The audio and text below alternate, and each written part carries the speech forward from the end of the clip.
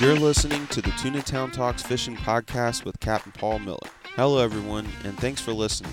I am a full-time charter captain based out of Venice, Louisiana, and over the years I've seen some of the most incredible things, and some of my friends have told me some of the most unbelievable stories. So much to where I decided I would like to start a podcast. And now a word from our title sponsor, Blue Wave Boats. Blue Wave has been the #1 selling bay boat along the Gulf Coast for many years now.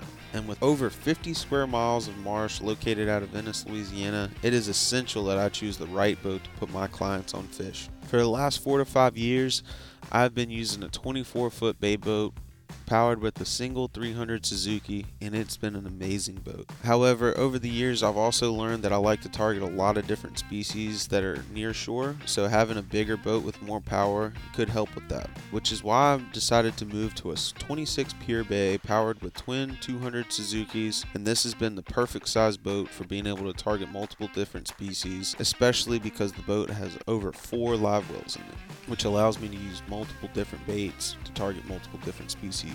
With the flush mounted seating, I'm also able to maintain ample fishability, all while still providing a comfortable ride for my clients. With the step tow technology, I'm able to be more fuel efficient at higher speeds, which is also a huge advantage when making long runs through the marsh. If you would like to purchase a Blue Wave boat, head on over to bluewaveboats.com where you can find your local dealer. One of my favorite things to eat while out on the water is either beef jerky or snack sticks, and my favorite place to get this is bourgeoismeatmarket.com. That's right, guys. This is some really good stuff. They don't use any nitrates or preservatives. It comes from one of the oldest meat markets in the world with over 130 years in existence, and their 4th generation taking over now. I really want to get the word out about their product and how easy it is to go on their website, order what you want, and leave it on your boat. So go to bourgeoismeatmarket.com and use code TunaTownTalks in all capital letters to get 10% off your order. That's right, guys. Go to bourgeoismeatmarket.com and use code TunaTownTalks in all capital letters to get 10% off your order. That's bourgeoismeatmarket.com. BOURGEOIS meatmarket.com.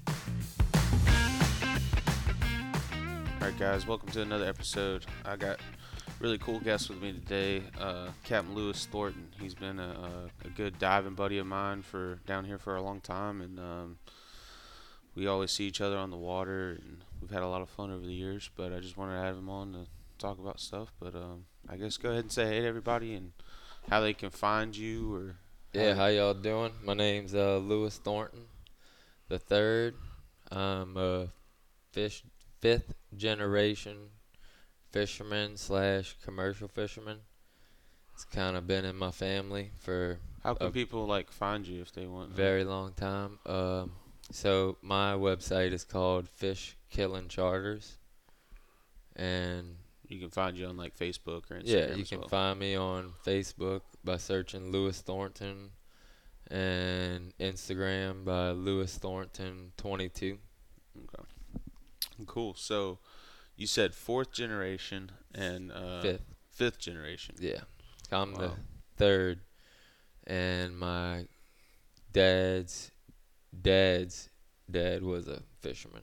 Really? He's charter fisherman / commercial fisherman down here before Venice was ever even thought of. It was all out of Empire, which is kind of up towards Delta Marina. Right. Which it was called something else back then. I don't even know. That's crazy. And what kind of commercial fishing did they mostly do? So they mostly just, back then it was whatever they caught. Cobia, amberjack, snappers, stuff like that. I actually inherited 900 pounds of snapper quota for the United States. Oh, really? From my grandfather. That's in my name. I don't catch it.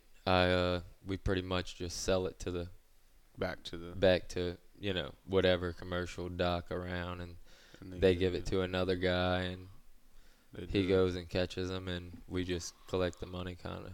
Right. Which is not a whole lot, but. Right, 900 pounds, right? Yeah, it's about $3,000 a year. You should go do it yourself. You'd make it a little better. Yeah, you got to have a reef fish permit. Oh, which, okay. So you have to have a permit in yeah, conjunction with my the quota. grandfather had let all those permits go before he passed away. And but I'm in the process of getting another reef-fish permit for my grandfather's boat, Oh, okay. That's so cool. that I could go and catch that That's quota. cool. And And you were just telling me a pretty cool story right before we started, but go ahead with it. yeah, so um, my it was my great grandfather. His name was Bull Thornton. He was originally from, I think, Biloxi, Mississippi area, somewhere in there, and they moved down here and started fishing a long time ago. And way back then, they got a call to take Elvis Presley out on a charter, and he didn't want anyone to know that he was coming into town, so they were, supposed to keep it quiet. And somehow the word got out, and Do you know what they caught on the trip? probably just snapper, Don't really know. mangroves, Yeah. cobia, amberjack. Um, it was a big head boat, so they would take like 65 people out at a time, Oh wow. and it was hectic. Right. Lines Right. getting crossed, they would just take you out in West Delta somewhere and drop straight down on some of those natural bottom spots with the rocks and all the structure. Right. But they also caught a lot of tuna and stuff like that, but I'm not sure exactly what they caught on that trip. Mhm. But I think we have a picture of it, and it would look like a few sharks and snapper and just Different stuff like, stuff. yeah, Yeah. just different stuff. Right. But yeah. So, anyways, back to the story. When the boat was coming in, well, let me back up a little more. So the reason Elvis, we have a picture of him driving the boat with the captain's hat, because that's what he wanted. He wanted to, everyone wants to get a picture driving the boat like they're the captain. So we have that photo of him with the captain's hat on, acting like he's driving the boat, with some lady in the background kind of just in a daze staring at him. And anyways, so the boat's pulling into the dock, and there were so many people that showed up to the pier where the boat comes in that eventually the pier collapsed and fell into the water with all the people on it. And my grandfather was just kind of laughing, because he was kind of like, he didn't want them to be here, so that's good for them. That's what they get. And that's That's about crazy. all I know for that story. That's crazy though. Taking But taking Elvis Presley fishing. I mean, I don't know anybody else that probably has. no, yeah, that was way before charter fishing was cool, and Yeah. there was Well, probably like 5 to 10 guys that took people out down here. right. It Well, was, when did you start fishing? Like, how old were you when you started fishing? I mean, I started commercial fishing when I was 6, 7 years old with my dad, gill net and speckled trout and stuff like that. Back then, it was legal. And then eventually, once I turned probably 8 or 9, it was kind of outlawed to, catch speckled trout in a gill net. How But much would y'all catch in gill nets? Like, I mean, was it just oh, I like mean, 1,000 pounds, 1,500, two really? thousand pounds, yeah. And how do you gill? I've never even tried to gill net. Like, Yeah, I mean, I kind of remember a little bit of it from when I was a kid. The water was like crystal clear, and it was a lot of oyster reef bottom. And my dad had like like a plate that you would work out with, the old plastic ones full hmm of cement, and we'd have that tied up to one end of the net. And we would just, once we were ready to circle the fish, we would throw that out, and he would make a big circle and circle the fish. Oh, okay. And then we'd normally trim the motor up and just spray it real hard, and rev it up, and all the fish would hit the net and get stuck, and they get Oh. gilled in it. And And then you'd like spook them to the sides. yeah, you spook them into the net, or throw some water dynamite, firecrackers in there, whatever you had. And then pretty much you would reel that net in with a big spool, or actually that was before they even came up with those spools. We would just pull it in by hand, and then you would, as you're pulling it in, you'd pull the fish out, Hmm. squeeze their butt to see if it was a white roe or yellow roe, male or female. Male's white, Female's yellow. Why would you want to know that? Because they would sell the roe? Yeah, they're selling the roe because the females are worth way more than the males. So the males, you might have I got. thought that was with mullet, but that's with speckled trout too? Well, back then, yeah, when it was Really? legal. That's But crazy. yeah, and then eventually that became outlawed because they were wiping them out, I'm sure. Yeah. But So were they selling the speckled trout too? Like for oh yeah, meat, or they were just getting yeah. the roe out of Oh, speckled they trout? were getting the roe out and eating the fish, I'm sure. Yeah, they were doing both. Yeah. But the white roe's not nearly Yeah, it's as not as valued as the yellow roe. right, right. And they do the same thing with mullet. Mullets. Yeah, and eventually that's what commercial fishing turned into. Was just with a gill net, it was mullet fishing. Yeah. And they have some gill net boats still here today that Do mullets. do Yeah. pompano. Yeah, but there's only like one guy with that permit that actually can go out and catch pompano with a gill net still. It's one of those things where they don't make the license anymore. It's either you had it. Yeah. And or once, grandfathered in. Or yeah, you or can't get another one. yeah, you can't get another one. They don't make anymore, and once those things go away, they never come back. Yeah. That's crazy. Yeah. So you started off doing that, and then like I don't know, like whenever you were like 15, 16. Yeah, like, and we used to go snapper fishing and stuff with big bandit reels with hand crank, 20 hooks with a. My grandfather would make just take a regular can and fill it with lead and put a hook at the top so that you had a spot to hook your line to, and we'd have like a Coke can full of lead for the weight, and then have 15, 20 hooks, circle hooks going above that with whatever you're using for bait, cut, right, cut bait, mullet or whatever. and go snapper fish. Pogies, yeah.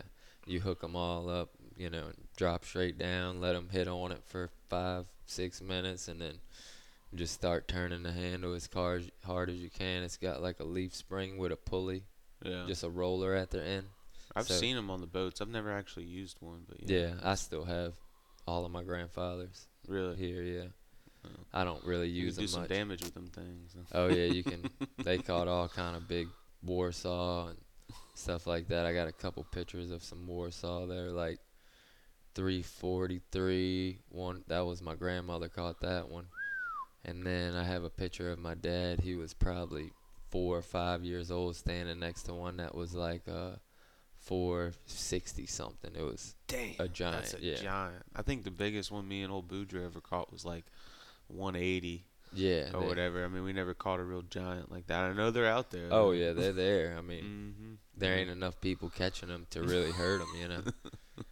That's crazy. I plan on doing that pretty soon. Yeah, you want to go catch a big Warsaw? Yeah, I mean, I just kind of go through the species. Yeah, Once I yeah. catch one thing real good, I don't really pick on them too much. I move on to the next. Yeah, kind of keep Species. your like Yeah. keep your Keep vibes rolling. Fill and in the everything. bucket list, Yeah, yeah. But whenever you like, I guess like what was like you did that all through like your teenage years and stuff. Yeah, just commercial fish with my dad. We would go fish wild reefs out of Pass Christian for oysters, Really? and You did oystering too? How does yeah. that work? I've never like oystered. Yeah, so in Pass Christian on the wild reef, you can get like 30 sacks a day, I want to say. And normally it takes you, the really good guys get them and get those 30 sacks by lunch. But if you're a little slower because, you don't do it as much, then it could take you till 2 or 3 to get 30 sacks. I mean, it's hard work. How do you do it? So you dredge them, you catch them with a dredge, and then you dump them on a big aluminum table, and then you got like a little hatchet in your hand, and you sit there and just knock all the clutter apart and like turn So them they're in. not clustered up. Yeah, you turn them into all singles, and you got to bust off. You can't have too many spats on the oysters, which are baby oysters, so you got to like clean them up and stuff like that. Hmm. 'Cause That sounds like really hard work. oh yeah, it's your hand goes numb after 30 minutes of hammering in your hand. I mean, it's pretty much like taking a hammer and sitting there beating on your hand with it for, Hours. 5-6 hours. It's Jesus. yeah, it's Dang. pretty tough. I'm not crazy about oystering, but we do own 137 acres off of Empire. For oystering? Yeah, for oystering, which we don't really mess with it too much. Do y'all lease it out now or do No, something like that? it's just It's just out there. there. It's just there. I mean, we got a big oyster boat. We bed some rocks on it, and we took maybe like 250 sacks off of it one year, and kind of just never really messed with it much after that because Right.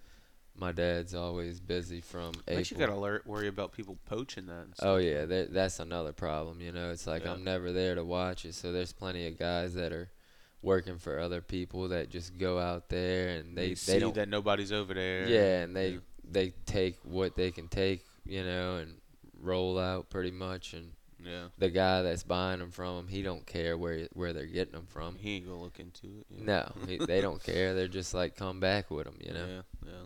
So. I can see that. But did you ever do like you did shrimping too, or? Oh yeah. So that was all the stories that I just were telling you about were pretty much on my dad's side of the family. And then on my mother's side of the family, my grandfather, they actually lived off of Grand Pass. Those two big camps on the right, Mm-hmm. they were never there, but that was their property. You can still see my grandfather's big net hanging deal that he had made where he would hang his shrimp nets up and dip them in the Mm-hmm. plastic net dip, and then they would hang them up to dry. Wow. That's still there on that property. Was it the camps are still there? Right? Yeah, those camps are there, but that wasn't their camps. They had smaller little houses Oh, built okay. there. I got you. The big hurricanes wiped all that away. And Right. then Right. someone else eventually, they moved to Venice when, before I was born probably, and then started living on, right on Venice, Mm-hmm. pretty much by Stumps, which was a big grocery store that's not there no more. It's Elsie's gas Yeah, station. okay. That was a big grocery store. Yeah. And I would go shrimping with my grandfather from the time I was 8 to 16 or even older than that. Yeah. He'd take me with him, and I would help him and my grandmother clean the shrimp, get the fish out, and all that. It was pretty cool. And how old were you when you were shrimping? Anywhere from 8 to 16. Oh, okay. Mostly when I was younger. Once I got over So they 16. just put you wherever you could fill in, huh? Yeah, wherever, needed whoever help could or watch whatever. me at the time. I just Yeah. pretty much had to go with them to work and Yeah. fish and shrimp and stuff like that. Oh. And then what about like pogie fishing? You ever do any of that? Yeah, so I actually, Dude, you've done it all, bro. yeah, It's pretty crazy. yeah, so I started, I was the youngest person to ever start working for Omega Protein. I started Really? there when I was 17, Really? and they still want me to go there to this day, because my dad's usually in the top 3 or top 5. Really? So he catches a lot of fish for that company, and his boss always asks Yeah. about me. He just told me literally 2 months ago, he's like, I don't even want to tell you this, but my boss is asking about you. He wants you to come back and get, they'll probably give me a boat within a year or 2 of working there, which is kind of unheard of because Yeah. normally you got to work there for like Well, I 10 mean, like, years. somebody with your experience and like just having your dad there and done it at such an early age. I mean, Yeah. how many years did you do it? I pogie fished from like 17 to 21 maybe. I did it Really for for 3-4 3 years. Yeah, 3 years. 3 years, and then I don't like relying on 16 other people to show up to work. Right. Those guys show up drunk or whatever, and Yeah. the lower class fishermen on the boat, Yeah. No they doubt. probably make 30 to 40 grand a year, or maybe a little better now. Yeah. But it's just always something. That is something cool about being a charter captain. It's like you don't have anybody else. No other boss. There's no other. Yeah. It's like you and your reputation, and that's all you got. Yeah, You don't have you to go worry out about nobody else and Yeah. their problems and their addictions and all that kind of shit. Yeah, I mean, you can't control the other crew Yeah. on the boat pretty much. You can just try to maintain what you got, but it was a good experience, going out there, and it plays a big part in helping me catch tuna and all kind of stuff just because I know how to find the bait real No easy. doubt, man. I mean, all that stuff that you just talked about that you learned. I mean, I can see that helping with like everything from like trout Yeah. fishing to knowing like just everything, Yeah, really. I and mean, it gives you a good understanding because a lot of people they look at those pogie boats like, you know, they're wiping they're everything out. killing everything and Yeah. this and that, but what people don't realize is, and this also it's the reason I know what I know about it is because I'm a free diver. I see these fish on the rigs, like triple tail, cobia, they're all structure type of, Oriented. yeah, they're gonna be around structure, and most of the time they're not more than 10, 15 feet away. So technically the pogie boats can't catch all those fish. Yeah, they Yeah. do catch a cobia. You know, Here one and boat there. might catch 5 cobias all year long. That's nothing. Yeah. They got guys that go out there, which before the limit was dropped, which I'm happy about now, Yeah. because they can't do that. But they would go out there with 6 guys and shoot 12 cobias or catch 12 cobias, and it's kind of unnecessary. I feel like, Yeah.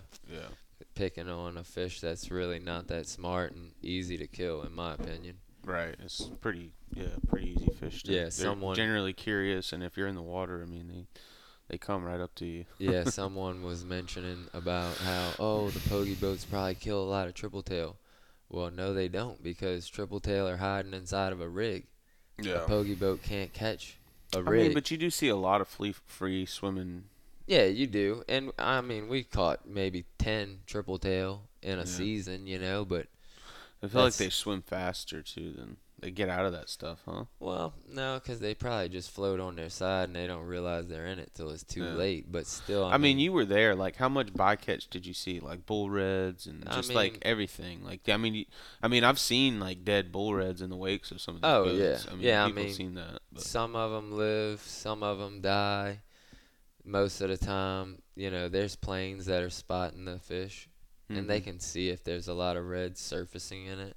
So they'll tell the captain, "Hey, look, probably shouldn't set on this one because yeah. it's But I got a mean, if lot the of reds." fishing's tough and there's a lot of reds, I mean, they'd Yeah, probably set on it anyways, right? yeah. I mean, sometimes you do, but you pump what you can, and then you turn the rest loose. Or there's Right. a grader on those boats, Yeah, so that's what I've heard that they're only the supposed to. smaller fish fall through. So the Okay. bigger fish, like the reds, they'll go through that pump and then they get to go free down a slide on the other side. And I would say, 60% of those fish that get caught live. Yeah. And it's like every rig in Venice holds bull reds. So how can they catch them all if Yeah. there's 50 of them on each rig? Yeah. They won't even set that net out nowhere near a rig because if they get wrapped in that, now That's a they lot of just money. lost their whole net. Yeah, and the net's probably worth 200-300 grand. Yeah, and that's not necessarily where a lot of. Well, I mean, I guess there is a lot of rigs where the pogies are, but um, they're generally a lot closer to the shorelines, right? Right, Yeah. shorelines. That's those pogies. They move once the sun comes up. They go from offshore and they move inshore. Yeah. And then during the middle of the day, they're way inshore to where the pogie boats can't even really catch them because they're getting away from all those Jack Crevalle, bull reds. If they stay in that clean water, they'll get ate, Yeah, they're gonna either get way. eaten So, up. Yeah. yeah, so they move into the dirty river water, And that's really like bays. tide influx too. I feel like I notice like whenever I'm rolling out, like if you got a really high tide, a lot of times the pogies are like way up in, Oh, yeah. and then by the time you like low tide, you'll see them way off, way Yeah. off the shorelines. Yeah.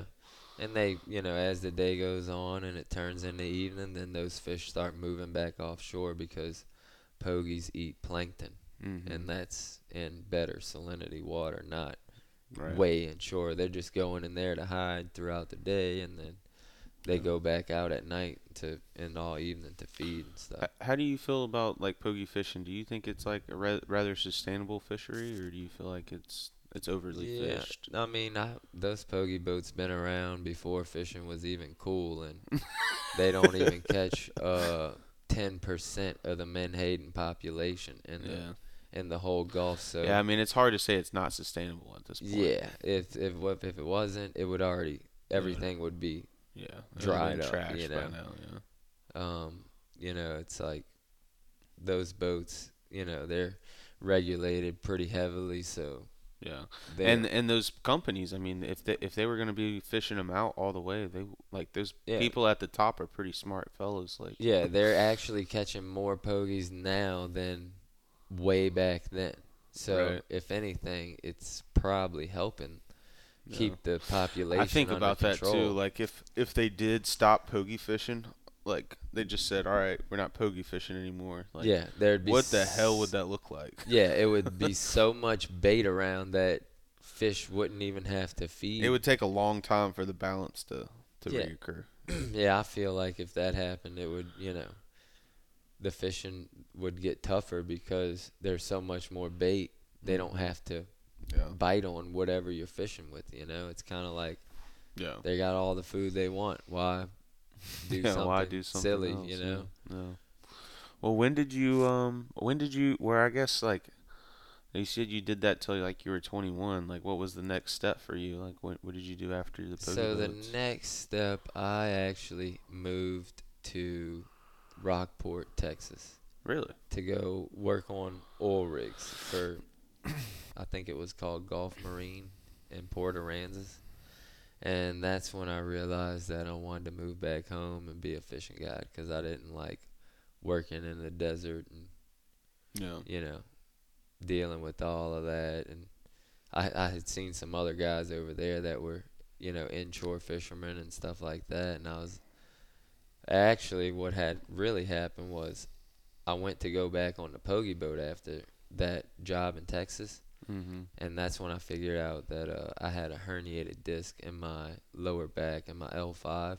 Mm. So the plant didn't want to hire me back because they do a CAT scan on you. Mm. And they noticed the disc problem. So they, even though I was going to be a pilot, I was, they You were a didn't. liability for them. Yeah, so they didn't want to hire me back at the time. But now that plant How did that is happen? How did you herniate your disc? probably working out there on the pogie boat. I had You a just started couple. having bad Yeah, back I mean, problems. Though. I had a couple accidents that I didn't report, and just Yeah. got hit in the back with a rope. Yeah. I almost got cut in half with a rope, just Stuff like silly stuff like that. Yeah, just scrambling around, and plus I was young and dumb, and that. Yeah. we were having competitions, seeing who could lift up the big fish hose, and Yeah. it weighs 1,500 pounds. I mean, if you can get it an inch off the deck, you're pretty strong. But no telling how I done it. But I worked my way up on the pogie boat from the lowest spot to being a pilot by the time BP oil spill hit, because our pilot quit. So then I automatically went up to his spot, and at 19 years old, I was driving a 185-foot boat, 35-foot wide, holds over 1.5 million pounds of fish. Oh, wow. That's crazy. Traveling from, Moss Point, Mississippi is where their plant's based out of, all the way to Texas pretty much is where we were allowed to fish. Yeah. Wow. That's crazy, Yeah. especially at that age. Yeah, But then, no so license. you went back, and they didn't want to have you back, and then at that point, you were like, That's when I was like, all right, I'm going to move back to Venice and see if I can start, get a boat and start inshore fishing and stuff like that. yeah. It all worked out pretty well. What year was that? Do you remember? That was probably around, I was about 23 or 24. Okay, so like 2015. Yeah, somewhere in there, maybe 2016 or something like that. I got you. Yeah. Yeah, that was like whenever I first started deckhanding down here, it was 2015. Yeah. It was probably somewhere in there. Yeah, so it might have been around 2000. Well, I would have been 24 in 2014. 2014. I believe. Yeah. So gotcha. that's about when I started that. And then when did you start diving?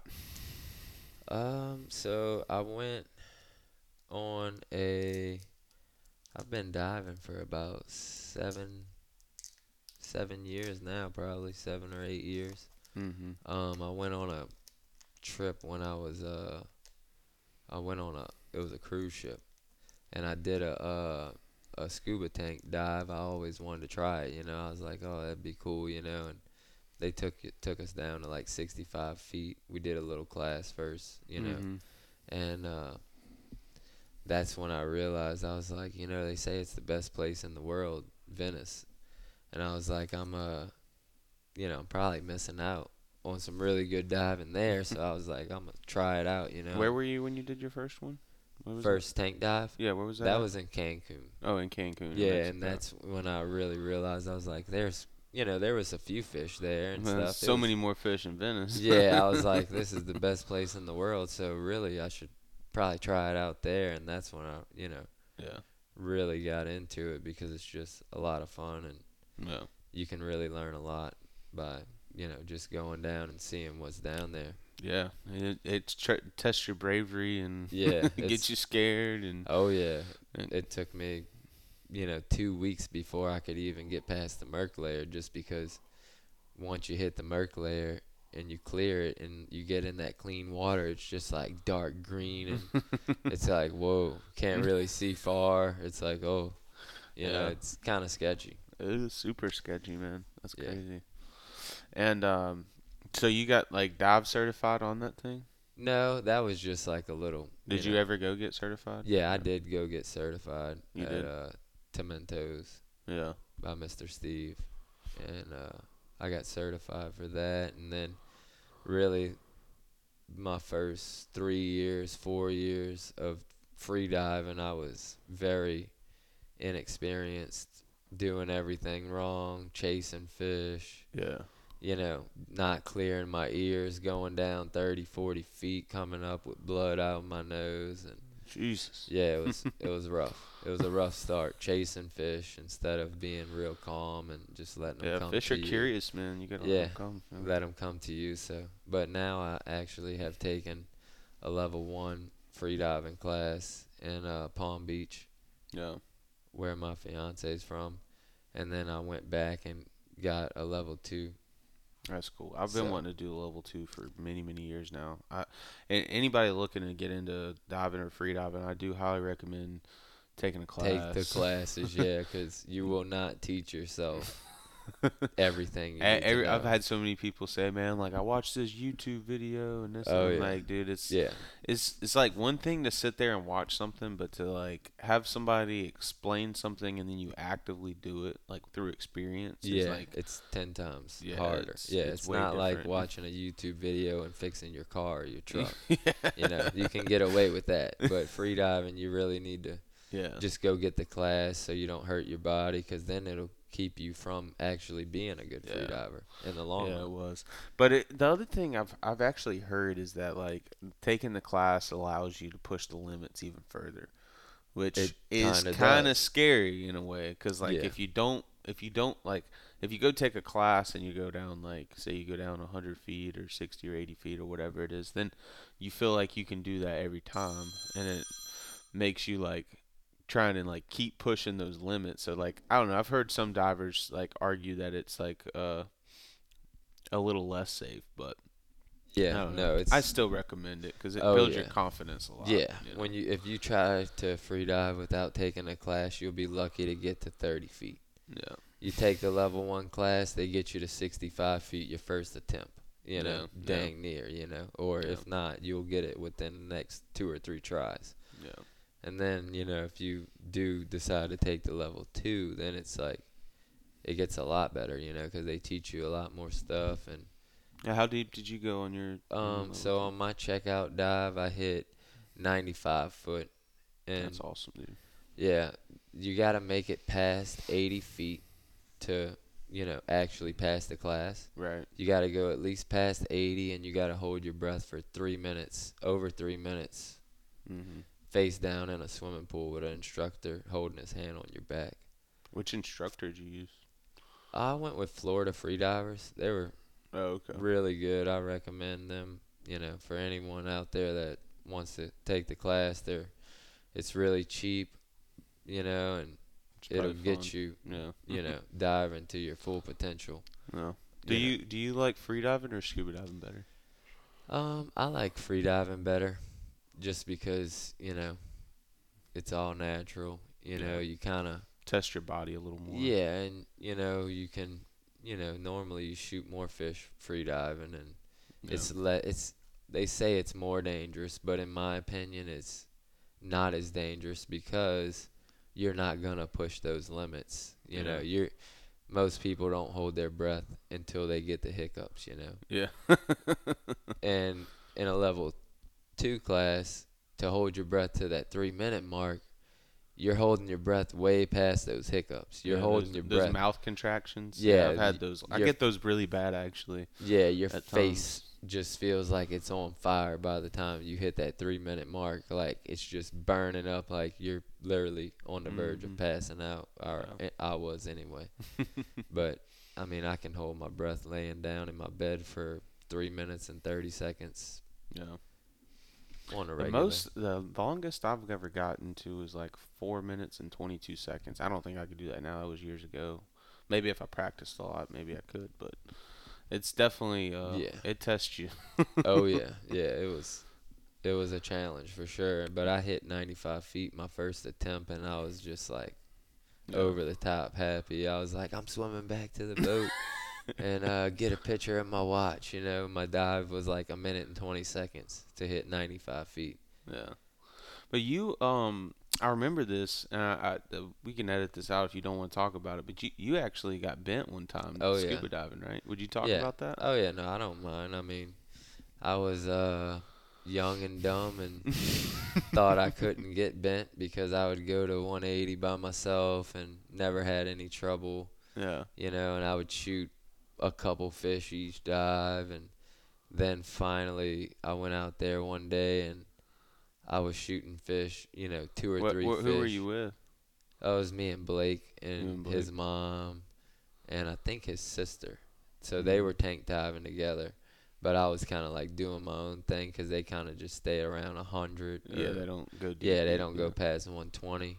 And I was like, I'm looking for the big stuff. I'm trying to go down, yeah. And I shot, I probably shot my limiter grouper in the first dive, which was like 2 yellowmouth grouper, 1 speckled hine or something that was like literally 3 pounds or something. A big one, it was. It might have not even been a speckled hine, but it had red spots on it, and it was a smaller fish, but you could tell it was a big one for its class. And I was really wanting to try to get a scamp, so the next dive I went back and I promised everyone on the boat I wouldn't go past 160. And we were at Lena, which they taken it down, but this thing was huge. It was in 1,200 foot of water, and they had holding tanks that you could put a 2,000 square foot house inside of under the surface, and I swam around at 160 for a while, and I kind of, didn't see any fish because I had already shot at them a bunch at 190, so obviously they went a little deeper than that probably to get away from me. And I remember seeing those big tanks, and they were kind of stacked up, and I could see a little bit of light coming from the other side, and that's where I had shot all the fish to dive before.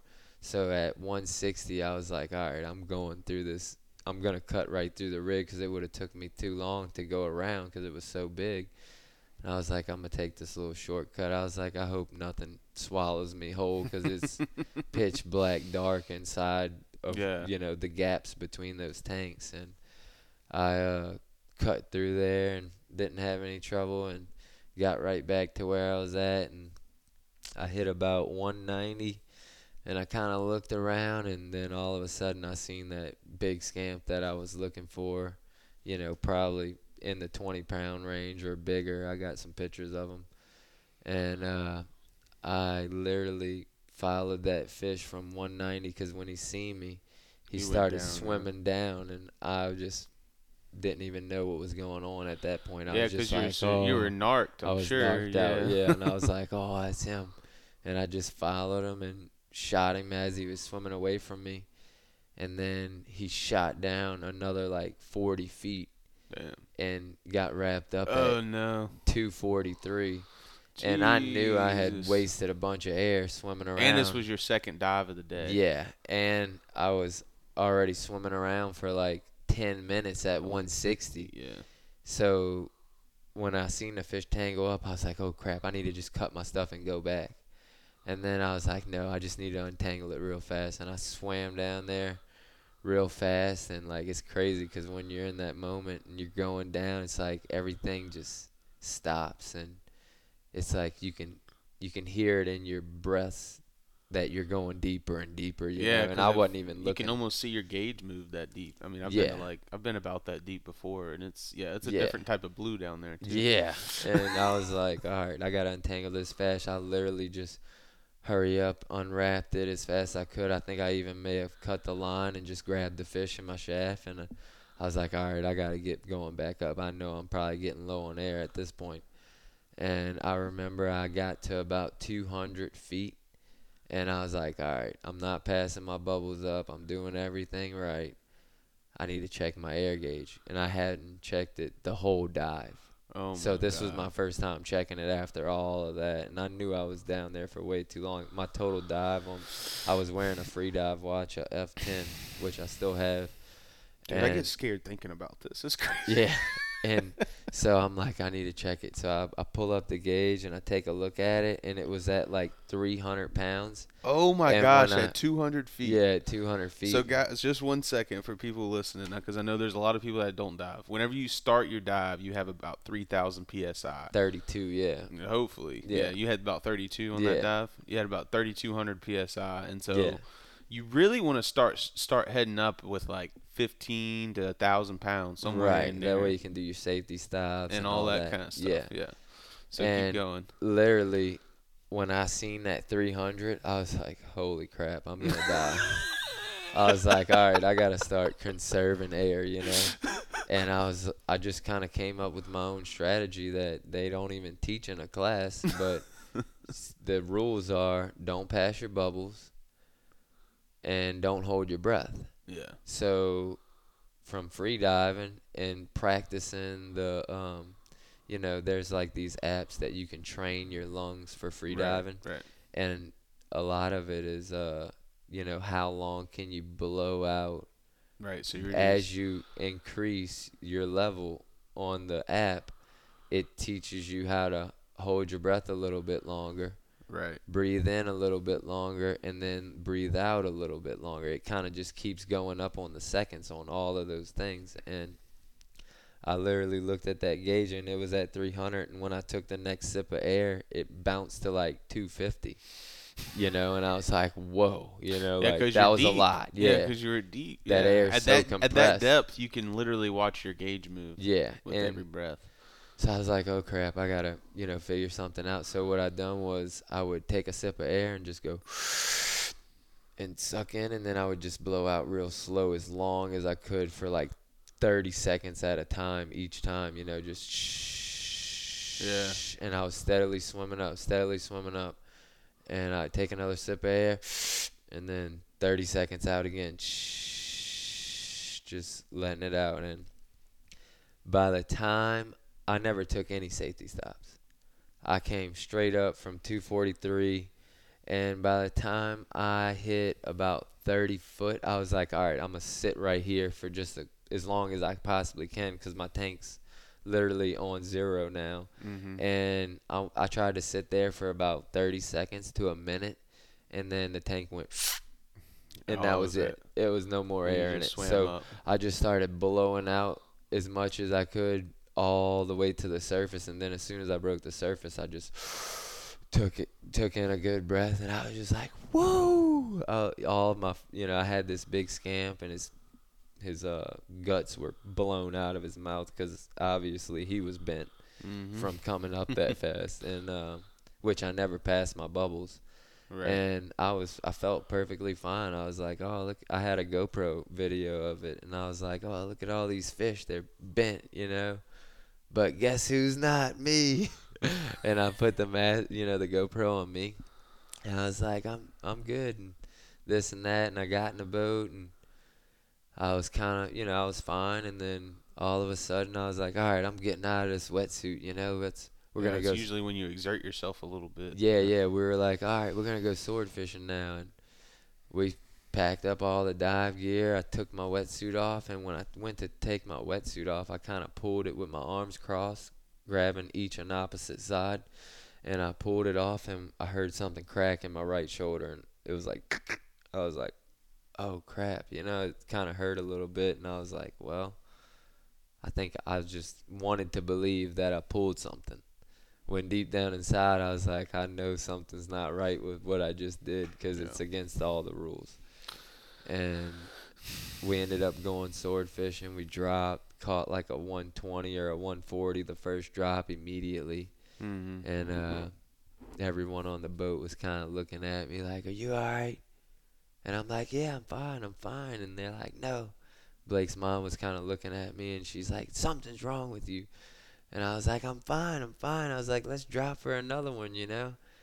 And I think we dropped for another sword and might have got hit and messed the bait up. And then after that, they didn't feel comfortable being out there with me anymore. Why? What were you hurting? Was your arm hurting? My Or what? stomach was like turning red and stuff, kind of, or something. I don't know. It was just weird. I kept like holding my shoulder because of that noise I heard. It was kind of, Was that irritating you? Yeah. yeah, it was like probably a little air bubble Mm-hmm. hitting inside of my shoulder there, and So, guys, for like, I guess for the listeners, whenever you get bent, like, whenever you go that deep, your bloodstream fills up with nitrogen, and then nitrogen bubbles are in your bloodstream. So, whenever you come up, they tell you to make a safety stop to where those bubbles will decompress and right, then get out of and go here. And away. so, what happens is whenever you get bent, a lot of times the bubbles will like hang up on like jointed areas, and you're like a lot of times it's in your elbows or your Or knees your shoulder, or yeah, a it's lot the of times it's in your most shoulder. Most common spot.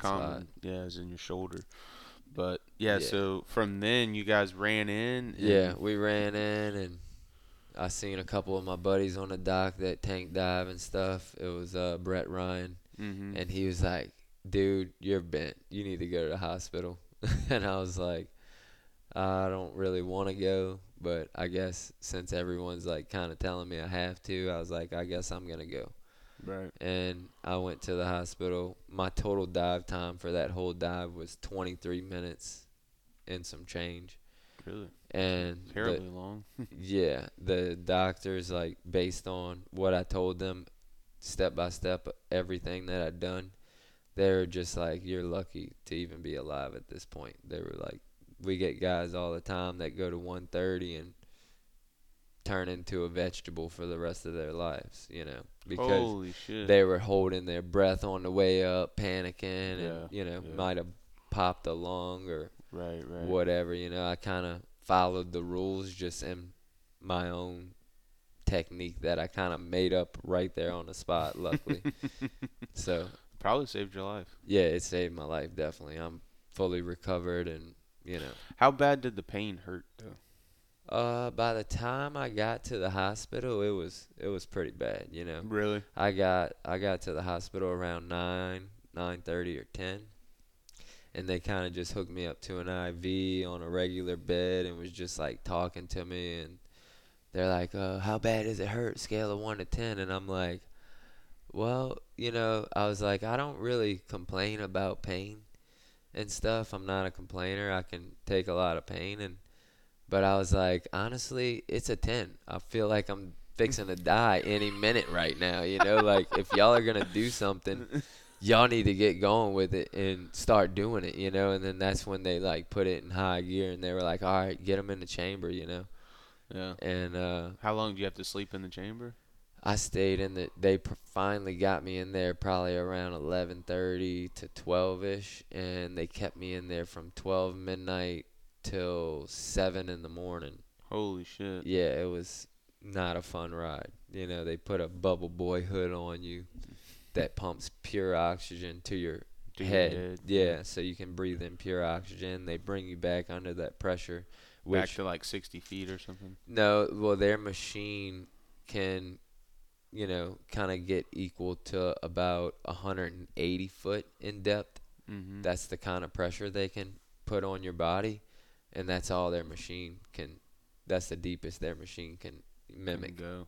So, and they just started, relieving that pressure Just a little, slowly bringing you back up. slowly bringing me back up. And they had a nurse in there with me the whole time, and it was like 1 minute I was throwing up, Really? taking the hood off, throwing up, and then I'm like, oh my God, I gotta go to the bathroom. I gotta, Yeah. Holy shit, yeah. dude. And I'm like, I can't use the restroom with this nurse in here. Like, I was like, can you go? Like, can you get out?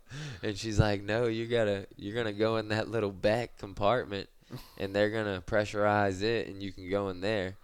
And I was like, and there's no door that would have closed from where I was at to her. And I went in there, and I ended up not even being able to use the bathroom. It just felt like I had to go. Like you had to. Yeah, and then I would go back and just throwing up, and you're like, oh, dude, you were really fucking bent, dude. Yeah, I was probably about as bad as you can get bent, without dying. Without dying, yeah. So Jesus. I got really lucky to come up with that idea of. Have you been diving a lot since? Yeah, I went back to like 140 in St. Croix catching lobsters or something, and it's different over there. You don't really have to,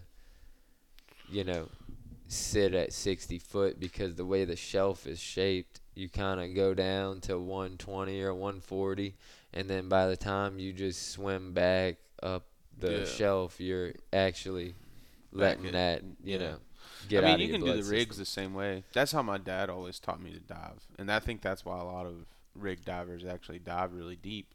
It's like if I go down, like I've just pretty recently, I was, my dad was big, and I think he's kind of abandoned this rule, but he always said, you don't need to shoot more than one fish on a dive. Yeah, that's the rule. I know dove. A lot of divers don't stick to that, but I like that. I don't really like trying to like reload and untangle fish and do all that. Like, go look for your one fish and go. But like, I'll go to, like recently, go to like 200.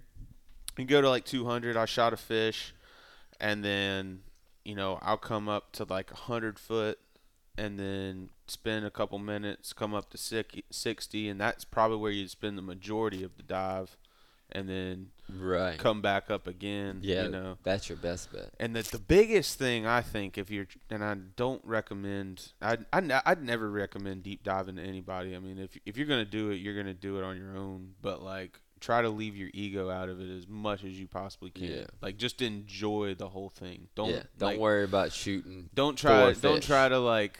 Because, like, I know in that dive, you probably had it in your mind, like, I'm going to get the big one now. Yeah. Oh, yeah. Yeah, I was like, I want to get the big one. And I've been there. I've done that same bunch. thing, dude. And it's like, you want to get the big one, and it's like, and that's why I don't ever want to get into, like, the tournament diving. Like, these guys, they do all the tournament diving and shit like that. And, like, I know that's how a lot of the hell divers have came and gone, Oh, yeah. Rest in peace. Shoot a big 100-pound AJ and see you later. Yeah. And it's all for, like, you're trying to get the biggest one. And I don't know. I don't think it's not safe. No. I mean, I still try to get the biggest fish every time. I don't pull the trigger on the first fish I see. Yeah.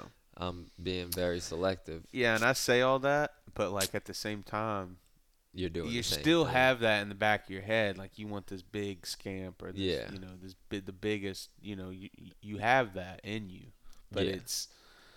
I don't know. You just gotta have it in your mind too that it's not worth it. Yeah, they're definitely around. I mean, there's a fine line there between what's worth it and what's not. Yeah, yeah. It's not definitely no fish is worth your life. So no, you gotta just enjoy the ride and take it easy. No doubt. Play by the rules. But dude, whenever you started charter fishing, like, what was that like, man? Like, whenever you started charter fishing, like, what did you? So when I first started charter fishing, it was more or less redfish, and red snapper and speckled trout and sheephead, flounders, stuff like that. So And you got pretty good at that pretty quick. I mean, I'm sure you already know Yeah, how I to do all mean, that stuff. so my uncle, that has a big charter company down here, Native Adventures, right? Native Adventures, yep, Alan Morrow. I kind of just, learned a lot of the area from him, like, following him around, and he would show us all spots and stuff like that. And that really played a big role in why I even became a charter fisherman, is because he Yeah, you already had somebody to had a, help you, give you yeah, trips and all that kind yeah, of he had stuff. a big business already established, and, you know, he was able to help me out with a bunch of trips, so it made me more comfortable going into it like that, where Yeah. as And if, they run a, like, shout out to them, man. They run a first class operation. I mean, yeah, they they vacuum got it. seal all their fish. They like, Yeah, they I mean, take, they work together with all the guides. I mean, yeah, they're they're really really good. nice guys, and they're really good at what they do, Yeah. for sure. They Yeah. do a lot of cooking for them and Yeah. all that good stuff. For sure. And other than that, I mean, me and my dad built my first boat when I was 12 years old out of, wood and fiberglass. And, Hmm. we literally made a bow stem and a stern. And then we bent wood from there all the way up to the bow stem to the stern and did it around the bottom, put fir plywood around the sides, and Dude, then, that's so cool, man. yeah, and then fiberglass the whole shell. What That kind was of boat was that? it was homemade, so But like, what'd y'all use it it for? it was just for me to learn, and ride around and go fishing and hunting That's and stuff awesome, like dude. that. But we actually built that boat.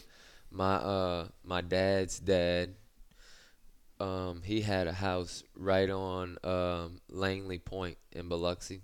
Mhm. So they had a house on the water, and that's where we built that boat, underneath that house. And so we had my grandfather was like really big in the woodworking Right. department, so he would watch TV shows and build these ladders that were chairs that folded into a ladder, or coffee tables.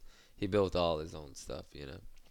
So we built that boat there, and then once we got it finished, we kept it there for a little while. My dad actually bought me a Yamaha 25 two-stroke, and once I got that motor, then I moved back down here, because I actually went to school there when I was like 6 or 7, in like Mhm. first grade, second grade in Biloxi. And then I ended up moving down here, and we brought the boat with us. And then pretty much at like, 13, 14 years old, they would bring me to the launch and cut me loose. And I was mainly from like Fort Jackson to Port Sulphur back then. I would they would allow me to go straight across the river and getting all those back cuts. And me and my friends did a lot of duck hunting and hog hunting, and Yeah. you know That's what y'all used it for. yeah, and we would It go was just like a boat catfishing, for you to go and go use. explore. Yeah, Yeah. it was my own boat. I could take it anywhere I wanted. They would let me leave at 15 with a Yeah. 270 high power rifle Yeah, with dude. a That's shotgun with buckshot. And dude. we My dad bought me me and my brothers a little skiff when I was probably 11 or 12, and like that's like the coolest thing when you're a kid, Oh dude. yeah, it And was just the having that best. freedom just to go out and just go and look around and do whatever you want. I mean, Yeah. I feel like the kids don't get that anymore. Everybody's so No. much safer now, but I Yeah, think they would never let their kids take a boat like that, especially with high-powered rifles and shotguns and all that crazy stuff. But we had a good time. We learned a lot back then. It also helped me learn like the layout of the land and stuff like that. So yeah, now, it's like I can just look at a map, and I can tell where the sandbars are gonna build just by the way the body of water shaped, yeah. which most people can't seem to figure out. You can tell what? Say that again. I missed that. So I can tell like just by looking at the map, Oh like yeah. what side of the island the sandbar is gonna build on, or Right, what right, side right. of the Yeah. turn the sandbar is gonna build on. Where Just you can get into, where you can't. right, Yeah, yeah. yeah, It just the Mississippi River is a really special place, yeah. So especially things are always building and down here in the moving and all that Delta. kind of Yeah, stuff. Yeah. like most of the time, anywhere to where like the currents, let's just say the currents coming from the north and it's going south. So if you got a little strip of land, the sandbar is going to be on the back side, on the south side of that island. It's Right. going to make a long point Right. or Right. Right. whatnot. You know, it just all depends on Yeah. exactly where you're at. If you're in a big turn in the Yeah, river, you're right. It's like you learn that as you go on, but a lot of people that haven't been like they don't know how to follow the river out or like in the past, you right? always know that inside turn is going to be your shallow side or whatever. And Yeah, it's like yep, exactly. So if like the river turns to the right, the left side of the river is going to be more than likely the deeper side because that current's carving out that bank over there. Yeah. And then the right side, that's where your big sandbar is going to be. So you wouldn't want to cut that corner. Get You would that want to corner, stay yeah. out wide Exactly, yeah. or hug the opposite Yeah, side. but like being on the Mississippi River and doing that your whole life, I mean, I bet you just have such a deeper understanding than most people Oh yeah. that haven't, and then, like doing that at a young age, it's almost like an instinct. Like, Oh yeah. And I was out there during the daytime. I was out there at night. You mm-hmm. know, just doing whatever, flounder gigging, Yeah. the whole 9 yards, hunting, know. shooting pigs, ducks, coyotes, whatever we came across. You know. Yeah. And then like so you started charter fishing and you did it with your uncle, and then did you guys end up like you kind of went off on your own and started doing your own thing, or? Yeah, I mean, I just I want to be able to work for everyone or anyone and just Yeah. Yeah, get yeah. the most business that I can possibly get. Right, right. And so when did like you started diving a lot and stuff, and I can remember on Facebook and stuff, and we had dove a little bit here and there, but like I was like full time charter fishing, and I wasn't getting to dive a whole lot down here because I was kind of new and stuff. But Right. you guys were going out and shooting these big triple tail, which was when the first that Yeah. was the first big like craze of the triple tail, especially on the online stuff. Yeah. Like you and Blake would go out and y'all shot some big ones and a Yeah. lot of them. Tracy's the And one that kind Tracy. of got me into it. He's like, I want to beat this state record triple tail. Tracy Palmazano. Yeah. I want to have him on. Yeah. Yeah, he would be a good one. And I would drive the boat for him, and we were like out in West Delta on the Sandy Point rigs, which are no longer there. Right. And he's like, I know there's a big one here somewhere, and I would drop him off and say, go get him, and he'd come back and he'd say, oh, there was nothing. And like I remember when he got that state record beat with like a 27-pounder. That's crazy. The previous record was like probably 24 or 25. And he shot that 27-pounder. I remember them saying that he beat it by 3 or 4 pounds or something like that. And he got in the boat and he was like, all right, that's it, bro. I'm done. Let's go. And I was like, no. One more. I was like, this is going to be the one right here. Just joking, I mean, I can't read. No one can see in dirty water. Yeah. You don't but know if it's I gonna was be just or trying not. to keep him motivated. And You wanted to see him catch something. yeah, I wanted to see him get this fish that he wanted, so. And he went and literally he comes back up. He's like, dude, I got a big one. And he puts the fish in the boat, and he was, ecstatic and just happy as can be. And I was like, heck yeah, that's what it's all about. And that's what kind of got me going on the triple tail. I was like, not really afraid. Once, I got past that fear of diving, I was like, just pretty much in explore mode. I was like, I'm going to check every one of these rigs, and I'm going to go see what's on every single one of them. And that's what I ended up doing, and figured out where the fish were at. And You and Blake? yeah, Rigby. me and Blake had just moved here from Texas, and he was into diving a little bit before he moved here, so it was perfect. It was like I had somebody that was always down to go with me. And we went down, and I was like, we're gonna go to this new area that I've never been to before. We're gonna go check it out. And we went down there and started seeing a bunch of them, and then pretty much got a lot of hate for shooting a lot of triple tail. But that hate's in a way is kind of good, right? It's like it's I mean, it gives you a lot of publicity. Yeah, hate's good and it's bad. No one wants to be hated on, but I mean, like it's like the classic thing to me between like divers and fishermen, and like the fishermen want to say like, "Oh, that's so easy, what y'all are doing." Going out there and shooting all these triple Yeah, tail, and yeah, then and like do, and now like guys are getting hate for killing too many of them, yeah. right? And like, Well, I I mean, mean, and I do too. I don't particularly like seeing people kill 15 or 20 triple tail in a yeah, I day. mean, I mean, there's it's too one many. of the dumbest fish right there with cobia. Yeah. They're super curious. They don't Hmm. swim away from you. They eat just Well, about anything. they used to not swim away from me.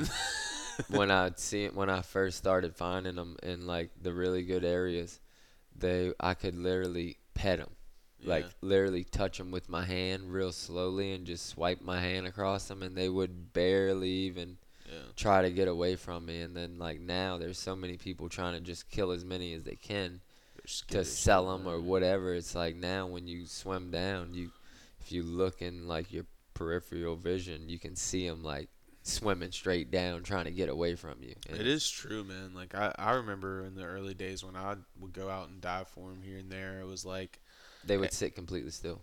yeah, or they would almost come and try to hide underneath you. Yeah, or look like your eyes would just get focused, and it's like there's one about to kiss your forehead, Yeah. looking right square in your eyes. It's like, whoa, back up, and Yeah. try to shoot them. But we got a lot of hate. We came in with like 5 over 30 pounds, and along with 15 other fish.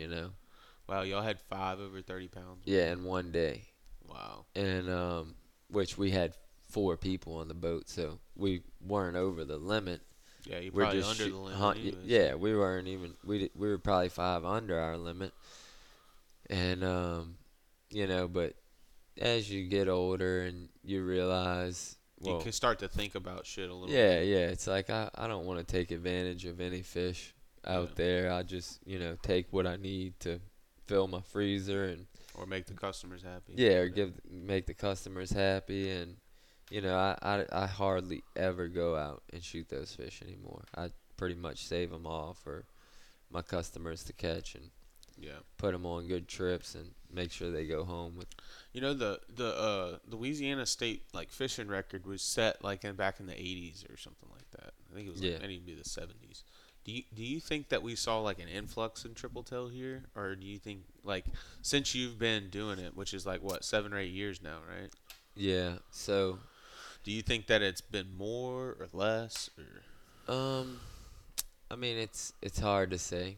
that's I what I mean, say? Because I mean they're still coming in the they're dock every still day. coming in every day, and it's like these fish, you can find them just about anywhere in the ocean on a piece of trash floating. So, and those are all baby fish that are just trying to survive next to whatever they're by, a bucket, a crate, Yeah, piece of plastic, you know. And those fish, most of the time, none of those are legal. yeah, The big breeder fish are yeah, in breeding, on yeah. structure. That's what they've I had a recent podcast with Eric Geely. He's a marine biologist, and we did like some satellite tagging of them and stuff last year.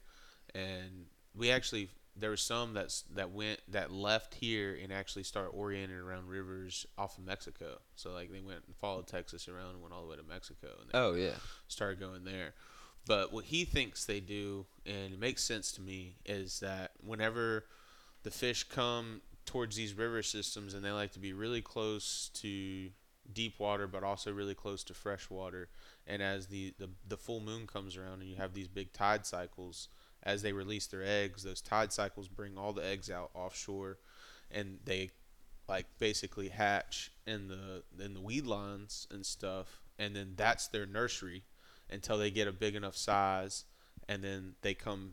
It's they almost like drift they in. come back where they were born, just like salmon do. That's Right. my theory, and Yeah. then they do it again, and Yeah. that's probably what they've been doing for thousands of years, Yeah. millions of years. Who knows Yeah. how old? I mean, you can find them in the Atlantic. Every ocean in the Yeah, world. yeah. I mean, they're worldwide probably. Yeah. Little do we know, Yeah, I mean they catch them in Australia, they catch them in Africa. Yeah. They I don't think those fish really know where they're going. They're just kind of floating with the tides. yeah And wherever they end up is where they end up, you know. Wherever the food is, Yeah, probably. they're Yeah. eating food, you know, wherever they're at, and they're happy, and they're just drifting along, you know. Yeah. They don't really know to come back to There one was place. there was a guy one day, and he was kind of hounding me for going after triple tail every day, and I was like, I mean, because like over time, you get good at catching something. Like, of course, people will start booking you to go do that, you Yeah, know, of course. and so you have to fill those needs. Like, if somebody books you for a certain thing, you can't just be Yeah, you like, yeah, can't. Oh, I'm yeah. not. We're not gonna go do that, you know. But it's like he's trying to make the argument that why did you do that every day? And I'm like, well, these are found in every ocean in the world. The redfish are only found in North America, like literally only in North Yeah. America. So like I feel like we have a better odds of fishing out redfish than we would triple tail. Like we're not Yeah. gonna make triple tail go extinct by out fishing them in No. Louisiana. You No, know, they're always going to be around. They're really fast growers. They have no predators yeah. besides us. Besides us, yeah. And, you know, I don't think that, you know, I mean, they almost wiped redfish out a long time ago back when the gill netting thing was going on. They nearly wiped redfish out to where they were almost extinct. And then now look, they came back to They where, came back. Yeah. yeah, so you could never catch them all with a rod and reel. I mean, Yeah. there's redfish so far back in ponds that you never even go in. Or so deep. Yeah, or so deep on a rig where you're They've not caught even them in gonna like catch 'em. 250 feet, dude. It's crazy. Oh yeah, every time I go like free diving or tank diving, I see them. You know, Yeah. in 140, you Yeah. see like 50, Big bull 60 reds. inchers that are just big and long and skinny Mm-hmm. with a bunch of big crazy spots on them or whatever, and they just sit in one spot and they don't move. Yeah. They just hold right there. Wait for that crab to come back. Yeah, yeah. Eat whatever, you know. So. Yeah. But yeah, I mean, I agree, man. Like, but it is like, I think a lot of the limits in Louisiana, it's just hard to look at. Like when somebody goes out and they catch 15 or 20 triple tail, and it's like just grossly too much. Like, Yeah, yeah, it's no too doubt. much. Like you had fun at around 8 or 10 of them. Yeah, it's like You know that was the fun. Then you're starting to turn it into like either like an ego chest beating thing yeah, or like work. yeah. You're gonna go home with 50 to 60 pounds of meat with 8 of those fish. So Yeah. why do you need more? You know. Yeah. No. So that's kind of my rule on it. I feel like they should drop the limit from 5 to 2 or 3. You know, I mean, I feel like three is three is a good number. You know, I never think let so. people catch more than 3 of those fish per person on Me my neither. boat. Yeah, I'm the same way. You know. And I wish we could get. I'd say most of your charter captains are on board with that, but there is a few that will still go and catch more and Yeah. and post it and do all that kind Yeah. of stuff. And it's I don't know. I just see like what like is could we ever outfish yellowfin tuna? I don't really think so. Not with a rod and reel. No. But the charter fleet has put a 2 fish per person like limit, and they like they follow that pretty well. Yeah. Yeah. I Which mean, is that's cool to see. It makes you feel good about what you're doing. Like we're Yeah. trying to get better. Oh yeah, yeah. We want to help these animals because that's what we're here for, to Right. help, manage them. Just like Yeah. sharks, everyone's against killing sharks, Yeah. but no one's out there catching them. No one's out there killing them, and there's so many that Yeah. they're eating fish that are here for us. Yeah. We It is crazy, man. I've had triple tail just recently getting eaten by sharks and Really? stuff. Yeah, dude. Like yeah, that's crazy. I never had a triple tail get eaten, but I've and seen. we were actually releasing them, and one day we were releasing them, and we released the triple tail, and the shark was like chasing it, and it would jump way out the water, like trying to get it, like several times, like 7 or 8 times, trying to get away from the shark. It was Yeah. freaking crazy, dude. Yeah, normally when I catch a triple tail, if we're gonna release it, I'll like literally pull right back up to the rig And put it and right throw there. him right back in the rig where I got him from. That way, Yeah, he'll hopefully be right he's there. yeah, he's good, safe and sound. Yeah, yeah. Put him right back where I took him from. But yeah, I mean that was crazy though, seeing all that bad. I guess you would say it maybe bad, but probably good publicity. Because I could see like it was really the fishermen getting mad at the divers for shooting them, Yeah. And then like I've had fishermen say like, man, you shouldn't shoot those tunas behind the shrimp boat. That's too easy. That's a gimme. Oh yeah, I got hate on that too. You know. Yeah, and it's like, is it easy though? Because isn't it like catching a tuna behind a shrimp boat whenever you hook a white trout through the eyes and you just put it right beside your boat? Isn't that a gimme too? Yeah. You know what I mean? Like, Yeah. isn't that? Reel him in 20 minutes Yeah. because he bid on 220, Isn't hooked that a for gimme? 300. Right. Yeah, I I mean, mean, it's like if it was really easier, you would be doing it. That's the way I see a lot of these fishermen. To me, is like they like to say that it would be easier or it wouldn't be, but I don't know, man. I think whenever it comes time to actually getting in the water and getting in the water and submitting yourself to being in the water with sharks and yeah. in that dirty water and stuff Yeah, like you that, jump like in with 2 or 3 thousand sharks and you don't see anything around, and then all of a sudden you get down about 40 feet and there's 5,000 sharks swimming straight at you like a wall, and it's just like holy shit. there's nothing gimme about that. And No, yeah, I say the same thing about shooting triple tails. Like a lot of times people will say that like that's too easy. And it's like it is that easy at times when they're there and it's, the water's clear and all that kind of stuff, but there's a lot of days just like fishing that you're looking for them and they're not really there. There's just it's still fishing is not all that easy all the time. But I don't know. I think that that's something that's kind of interesting whenever you talk about like fishermen and what's cool and what's not yeah. cool. Well, if anything, spear fishing is a better way to harvest fish because, for one, Yeah, I agree with if you that. shoot the fish in the head, the meat doesn't get burnt up. Yeah. Where fishing, if you take 2 hours to reel it in, your meat ain't. It's gonna It's be the shitty. quality's shit, and it ain't even worth keeping because you didn't have the right gear, or the water was too blue, and they only bite on 60-pound tests, or Yeah. with a small hook. Blah blah blah. I mean, there's a million situations, but Yeah. I mean, most of the tunas and stuff I shoot, I try to make a good shot and only take the shot if I can hit them in the head or hit them in the spine. And Yeah. I've, Dude, you got some crazy video. Tell me about that time you haven't you have you stoned multiple tunas or yeah, just one? I've stoned 2 in 1 day, which You we, stoned two in one day. yeah, That's the sick. first one was 93 pounds, and then the second fish was a 160 that I literally hit him right behind the eye, and he didn't move one fin. The only fins that were moving was those little yellow ones on his So back. you brained him, I brained him, yeah, and he just turned sideways and started sinking. and it was all on GoPro too. Yeah, Huh? I got it all on video, and I was like pulling in the line, like trying to get it to come towards me, and I'm like, what am I doing? Just swim over there and Grab bear him. hug him, and I swam over there and just grabbed him and swam up to the surface, and I had my buddy Mikey. We had took his boat, Mikey Maroney. Mikey Maroney, yeah. And when I swam up to the boat, he looked at me and he's like, "Dude, that is awesome."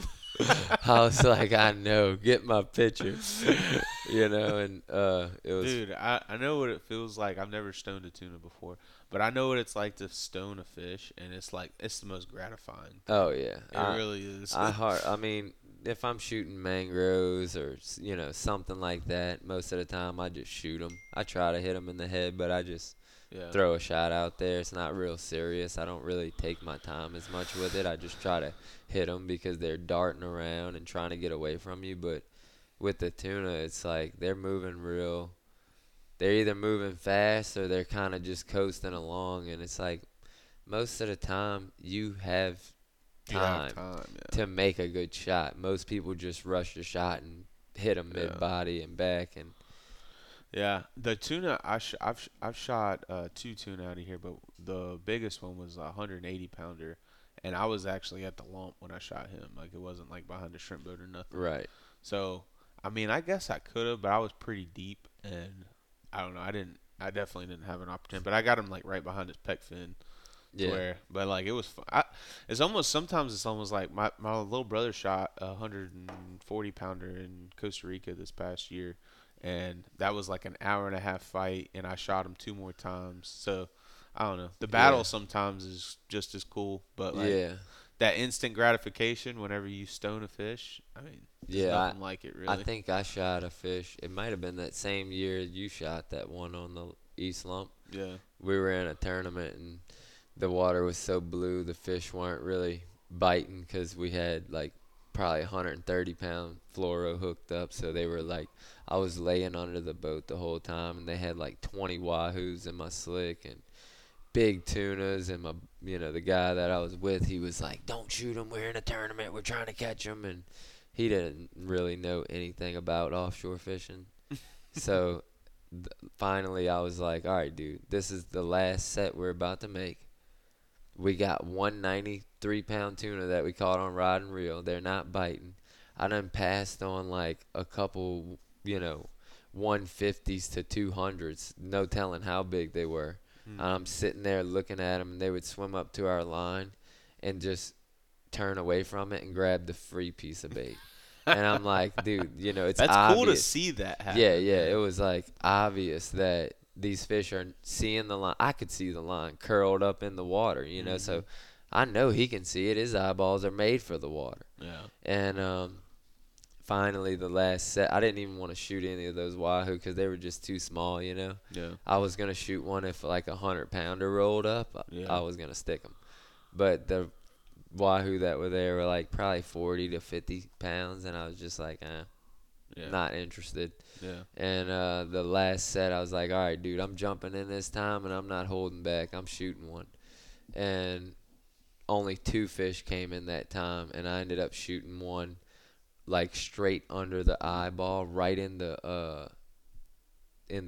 gill plate, yeah. pretty much. Yeah, it literally hit such a hard spot on that fish that it bent like the last 7 inches of my shaft Really? into like a little bit of a L shape, or kind of like a golf club's bent a little. And I like semi-stoned that fish. And it literally just, he was just barely flopping around, and I just literally, I caught some cramps in my legs. So I was like trying to rub my legs and stuff and massage the cramps out. And I let the fish get tight on the buoy, but he couldn't take it under because he was dang near stone, He was just barely flopping.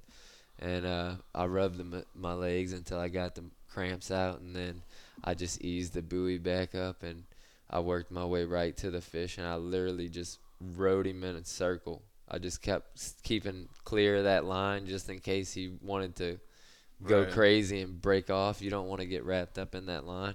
And I just rode him in a circle until I got like 5 feet away from him, and then I was like, all right, pulled my knife out and just stuck him one time right on the top of the head. Boom. And he started died. twitching. Yeah, he was done. Damn. I really cool finished him off there. But the meat quality on those fish are like way better. Way better. The meat's like dark red, looks like bluefin meat, compared to I can see it.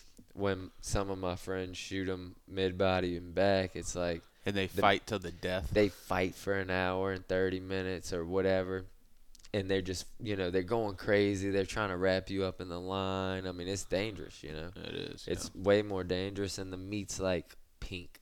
Like a or white. I've seen it white, like behind the shrimp boats when the water's real hot. Real hot, yeah. It just cooks them inside out. So it's like I keep my fish separate every time. I'm like, oh no, look, I'm marking this one. It's mine. I'm taking excellent care of it, wiping it down with paper and towels, vacuum sealing it perfect. Right. And a piece of tuna I can keep in my fridge for a month. Yeah. By just literally cutting it out the pack, wiping it off with paper napkins, drying it off, getting all that juicy bloody water out of there, and then seal it back up until that piece gets juicy again. Then you do it again, and no fishy smell, and it's like good stuff. Good, sure. The best you can get. But now like you did like the inshore, and are you like trying to get like? Yeah, didn't you win that wahoo, the tuna wahoo tournament? How big was that wahoo that y'all had? It was a 93-pounder. So that was the first 2 offshore fishing tournaments that I was ever entered in. And the first year, everyone's like, "Oh, you got lucky," which the first year I kind of did get lucky, Mhm. because we caught that 93 pounder on a, 100-pound fluoro with a 7 or 8/0 circle hook, Mhm. and it hooked him right in the top of the lip, and that fish literally almost spooled a Talica 25, Damn. and we literally started. I'm like, "You gotta start driving on it, chase him down," and we as soon as we started going for the fish, I'm reeling as fast as I can, and I'm like, "All right, slow down. I can't keep up with the slack." And that fish must have turned and darted straight back towards us because I reeled on it for like 5 minutes straight. Like most people would have stopped reeling and been like, "Oh, he's gone." And I just kept going, going, going, going for like 5 minutes. And finally I got back tight on that fish. And I was like, "Oh, it's still there," like, Mhm. which I was hoping, And that about that time I looked over the side and I could see him just twirling sideways, coming up, just spinning in a circle like he was hooked in the middle of his body. Wahoo don't really fight much after they make 2 or 3 runs. They're kind of Yeah, they just, they spend it all out. yeah, they stiff as a board and just kind of pretty much done. And we gaffed him and put him in. That fish won $14,000 That's awesome. in the tuna Wahoo Classic for Yeah. uh, It's part of Robbie Carter's. Louisiana. Yeah, Yeah, Robbie Carter's promotions. yeah. And then the second year, so I think that was 21, and then Mhm. 22, I ended up placing. I had a second place Wahoo that was 77 pounds that ended up getting bumped down to third by the end of the tournament, Mm. and we literally caught that fish the first day that we fished the tournament. You got 6 days to fish, 2 days, 2 days, and 2 days, or you could do 3 days and 3 days, equaling Mhm. six. Either Yeah. way. And the first 2 days we went out, I called up two of my buddies from Texas, Josh and Colton, and they flew in from Texas like literally overnight. I put that team together, and they came in and we went just fishing for fun, like buddies, but we were in that tournament and we caught that 77-pound wahoo and a couple other like 50s and stuff like that.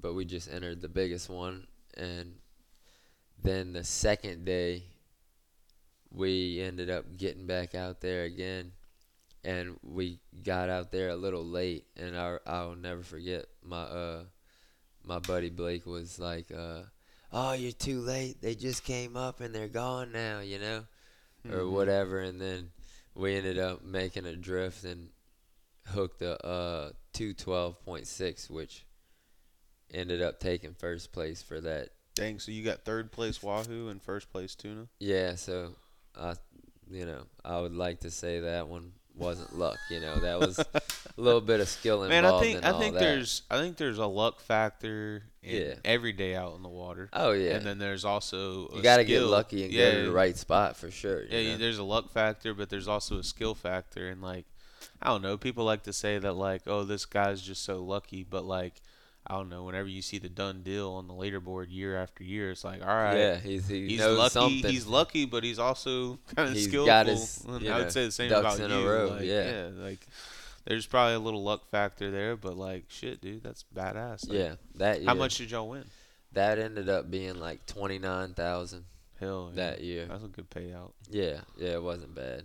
That's awesome. So it all worked out. I haven't fished that tournament before. I want to though. That's No. a fun tournament because Oh it's yeah, like it's the only one that I really ever want to fish.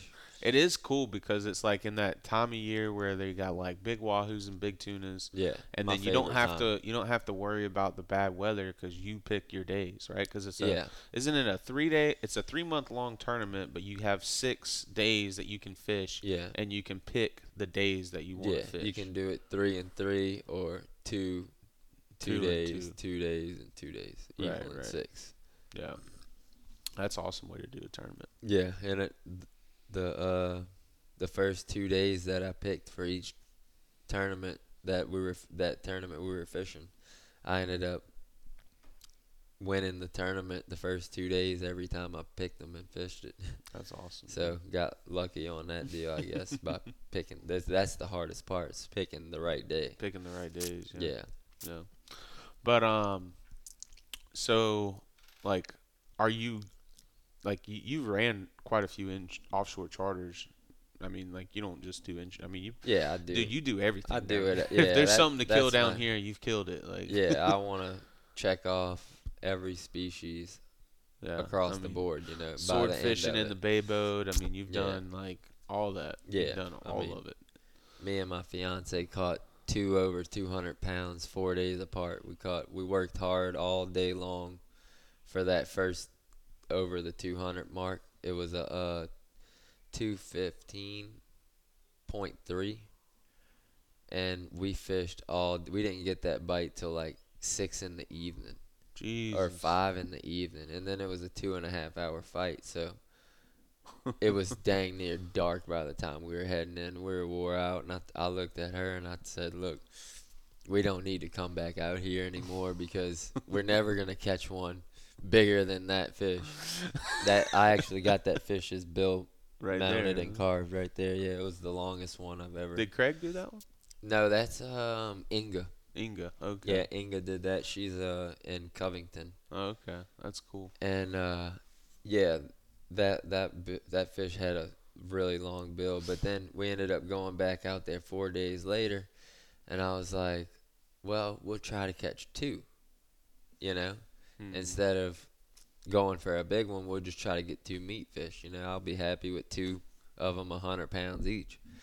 And the first drop, it didn't even hit the bottom.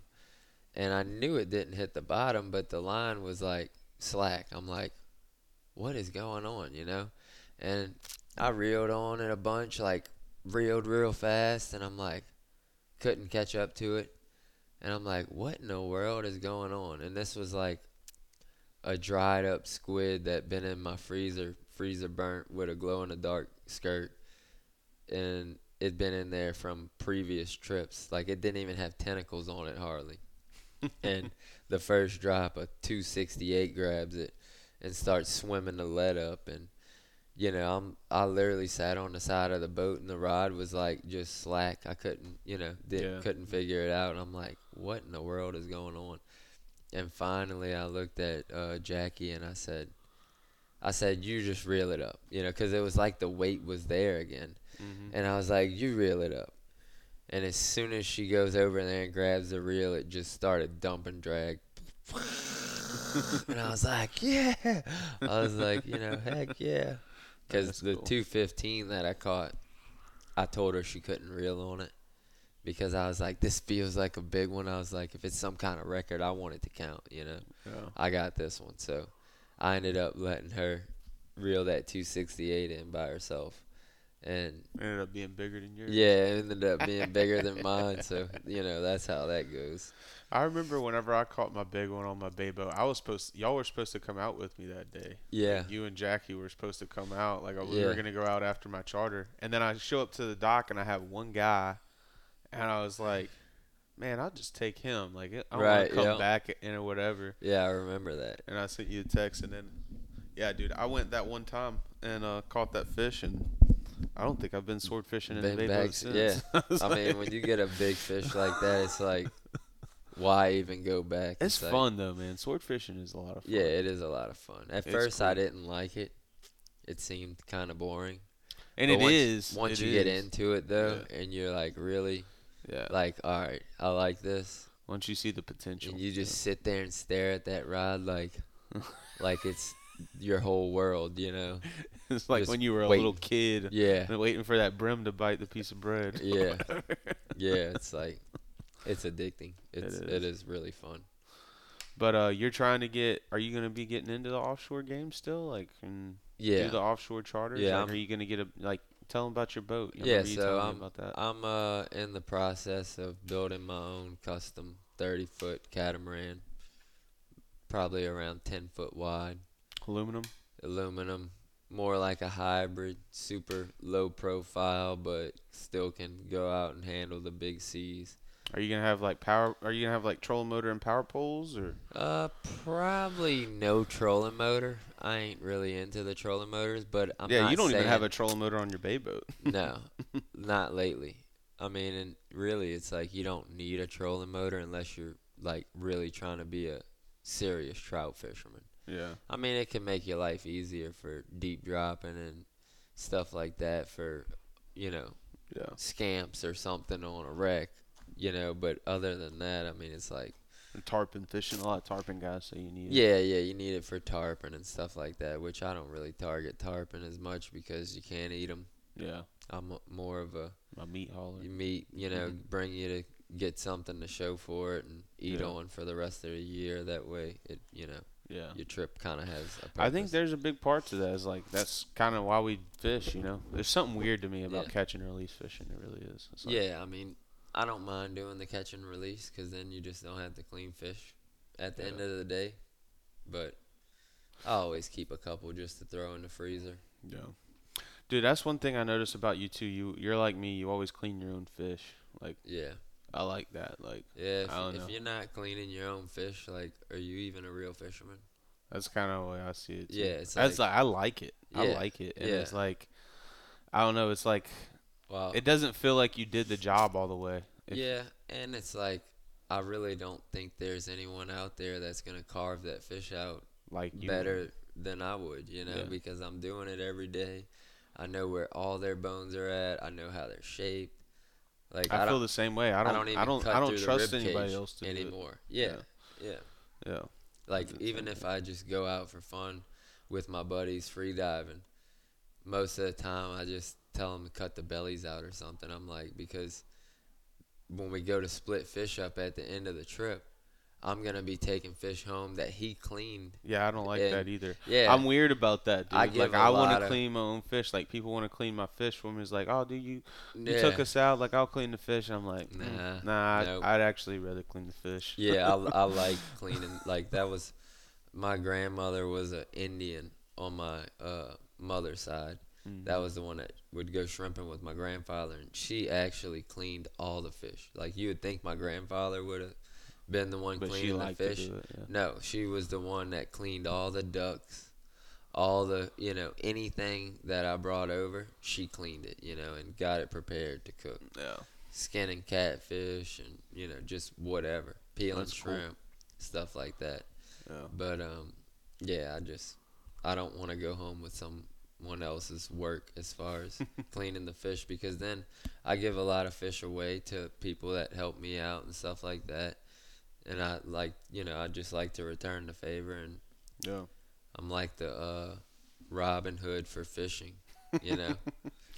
But dude, that's cool. You're built. So like you're actually like building your boat. Like you got a buddy helping you out with it, but you're actually building it yourself, right? Yeah, I recently went over there and learned how to weld and stuff, and built my own chicken pen, and now I'm Gonna start building a boat. yeah, should get the tunnel in this Friday, so That's awesome. we're gonna go dude. build a cradle for it. And I'm almost like real I don't know if I'll ever get to that point, but like my younger brother just recently like pretty much I'm not gonna say he built the boat, but it might have been easier for him to build the build Yeah. his boat because he literally took it all the way down to like bare fiberglass on like everything, and then put in new knees and like made it everything the way that like he wanted it and everything.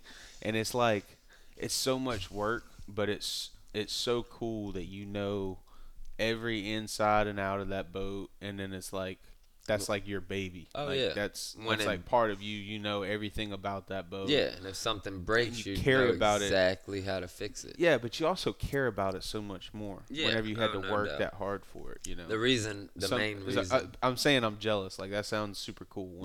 Once you'll actually have it. Well, yeah, cool. yeah, it's gonna be sweet. It's gonna be really nice. My thing with all of these boats is all of these boat companies copy each other with the internal guts. Like this box drains into that one, and that one connects to this one. Which my boat is gonna be nothing like that. Yeah. The fish box is gonna drain straight out the side of the boat. you Straight through know, the tunnel, probably. straight through the tunnel or where, Yeah. I'm going to figure all that out as I go. But then when it gets clogged up with scales, I'm going to stick the hose in it and go and Yeah. blow it out. Yeah. And it's going to be gone, problem solved.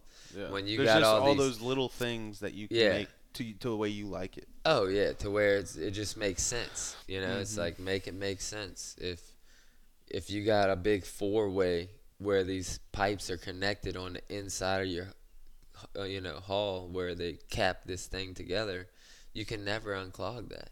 Yeah. You can't take it apart. You Yeah. can't get in there. You'd have to take the whole top shell off of the bottom of the hull, and you'd have to, it's nearly impossible. It's not Yeah. impossible, but no one would ever do that. Right. You right. know, Yeah. you're not gonna. So I'm just doing things totally different. Like most boats, they give you one little spot to run wires. My boat has, it's gonna have a pipe so big you can stick your arm in it to run the wires. You know what I mean? You can have Everything's unlimited gonna be amount very of wires. visible and easy Yeah. to work on. Yeah, very easy to just Get in there pass and do whatever you everything want, through. Oh, we need to run a wire for this? Okay, no problem. Boom, done. It takes 5 minutes. Yeah. On my boat now, it's an older hull. It has no place to run wires through. You gotta like literally fish a piece of wire through it Yeah. and hope it comes out somewhere where it's not getting pinched or cracked, and Yeah. fish it through like that. And it's normally an hour to an hour and a half job every time I gotta run a new wire. Yeah. That's pain. So it's just a big pain. But I'm not gonna keep you too much longer. This is actually a super cool podcast, but it's getting kind of long. We're like almost an hour. Yeah, I and gotta- 40 minutes in. I'm sorry. I gotta fish tomorrow. Yeah, me too. But I got two more questions and we'll go. Your jet ski, dude. Like, that's crazy shit, dude. Doing a jet ski down here, it's got to be like one of the coolest places to have a jet ski, but you never see them down here. Like, Oh yeah, it's awesome. I mean, I done it all. I mean, caught wahoo off of it. You know, the next thing is gonna be a big tuna this year or the yeah, you beginning just of got a next new year. one, right? Yeah, brand new Sea-Doo GTX 300 three-seater with speakers. It does right at 72 miles an hour. So you can zip out and zip in. Yeah, it kind of, you get a little sore just trying to hold on to it when you're going wide open. Jackie says it's not any fun because she's holding on for her life.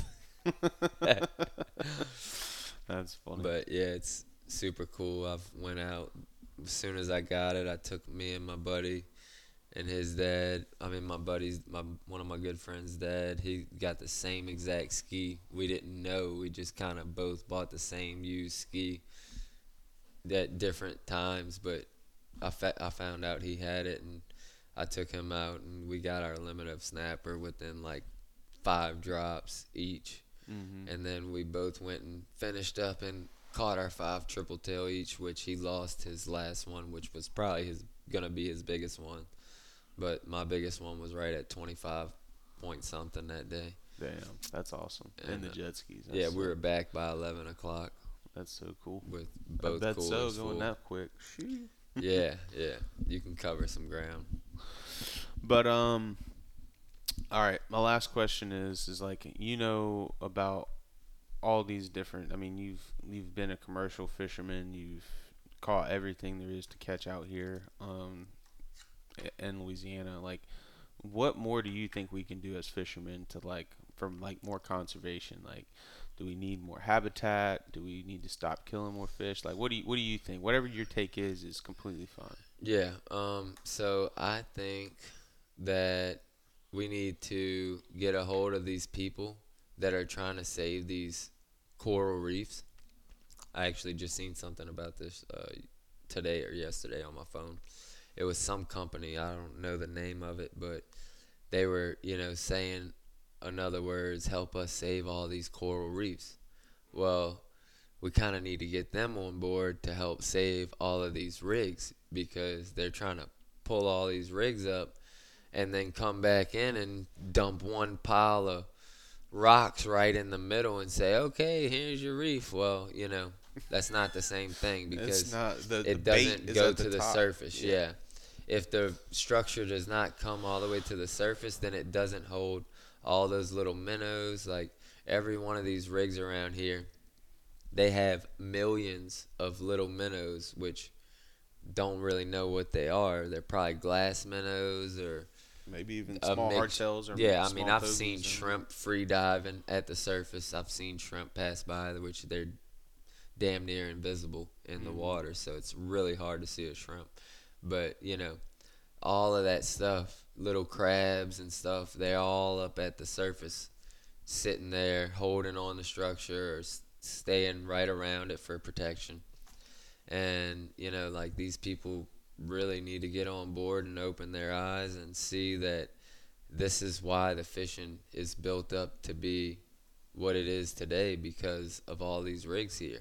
No. They're all growing, coral on them from being metal in salt water, so it grows all kind of great habitat for the fish. And dumping that one pile of rocks right in the middle of where 500 rigs used to be is not the same thing. And what I think they could do to really help all of that is they need to just donate all of those rigs to the state, to where if you run into it, it was your own fault because you're running without radar. You don't know what you're doing. It's your own fault. It's your own fault. Because that's when it comes down to is the liability. It's the liability because people are running into them, and they're hitting them, and then they're suing the company that used to own them. Blah blah blah.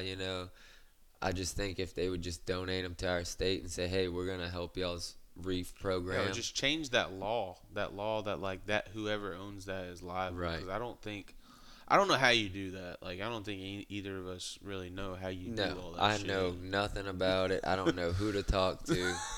But hopefully if there's someone out there that can hear this, it's like they need to open their eyes up. I've heard, I don't know how true the statement is. I've tried to look into it, but they're saying that, like, between 80 and 90% of all of our nearshore rigs are going to be hauled out within the next 7 to 10 years. They pulling them up all the time. Oh yeah, I've seen them pull up all of those Sandy Point rigs within 2 months. Like they pulled up 30, 40 rigs in 2 months. They drop a machine down in the pipe. It eats out the inside of the pipe. They pull it out of that one, drop it down in the next one, eat the inside of that one. Then once they do all four, they hook a crane to it, pull it out the mud, set it on a barge, and away it goes. And there's nothing left but a pile of barnacles right there that'll just get covered up with mud eventually because there's no barnacles falling off of the pipes. Yeah. But it's a sad thing to watch. Yeah, it sucks, but I guess they won't realize it until it's too late. Like everything else in the world. But I think if we get enough fishermen on board with the fact that we need more habitat and more structure, that maybe, just maybe eventually, like, because everybody has their own idea. Like, everybody wants to say, oh, you should keep less, you should keep less. But in, like, my mind, I'm like, no, we need more people that want to come down here. That way everybody sees that we need more structure. Right. That way we can actually do something to where we'll actually have more structure. I don't think we need more. I think we just need to keep what we have before. I mean, you don't think more would be better? More would be better, but the thing is, there's so many rigs here that we got more rigs here than anywhere in the world, probably. Yeah. That's on the water. No, you're right. A start would just be keeping what we have. Yeah. Instead of I guess the next step would be trying to make more. Which they did add a fad here recently. Did you hear about that? That fad? Yeah, I seen something about it, but I didn't really. I haven't been to it, but that is like a cool thing. Like, to actually have a standing structure out there for fish. Like, that's a step in the right direction for sure. Unbelievable for the fish. In fishing and spear fishing and all of the above. It's really just need to find the right people to make sure we can just maintain what we have, and if you hit them, it's your own fault. You're not a safe boater. I agree. I agree, man. Well, look, dude, I really appreciate you doing this podcast with me, man. And we went diving here recently, but we need to go do it again, man. Yeah, I love diving with you. It's so much fun. Yeah, me too. You're one of the better divers that I go with, and I feel safe going. When you got somebody that's on the same level. It is nice being with somebody that kind of knows. Heck yeah, I appreciate you having me go. Yeah, and for stuff. sure. It was a good time. I guess one more time, tell people. I don't know if you want to leave. Yeah, so my name's Louis Thornton, and I was born and raised right here in Venice, Louisiana. And if you're looking to go on a fishing trip, you can look me up on Instagram by searching Louis Thornton, which is spelled Louis Thornton, Thornton. Yeah. And then your website? And my website is fishkillingcharters.com. And should I tell them my phone number or something? Yeah, you can tell them your phone number. Yeah, phone number is 504-912-1041. Yeah. And I usually respond to calls and texts more than emails or messages on those platforms, Cool. And guys, I do recommend one of the more well-rounded guides down here. I mean, he pounds the dock more than most down here. So if you guys want to go and kill some fish and have a good time, yeah. But I also respect the fish and all the animals now. I might have grew up looking at it a little wrong, and then just recently, probably it took me till about 30 years old to realize that, hey, we're the only thing that can, protect these fish. So we don't need to take advantage of any of these fish. We need to try to maintain what we have and make sure that they're going to be here for the future and for everyone's kids and the next generation, No, it's awesome too. And it's also really cool, kind of watching, because I think I went through that same thing, but I kind of saw it in you. You know what I mean? Oh yeah. Like you went from this slamming dock, fish just killing, just wanted to kill everything, to kind of taking a step back and being like, man, that ain't right. That ain't the move. We gotta do it like this, So super cool. Yeah, man. It's nice when you finally grow up and realize how to be a real man and not kill as much, and respect the animals, because pretty much we're all they have to protect them. Yeah. So cool. All right, guys. Thanks again for listening, and thank you again, buddy. Thank you.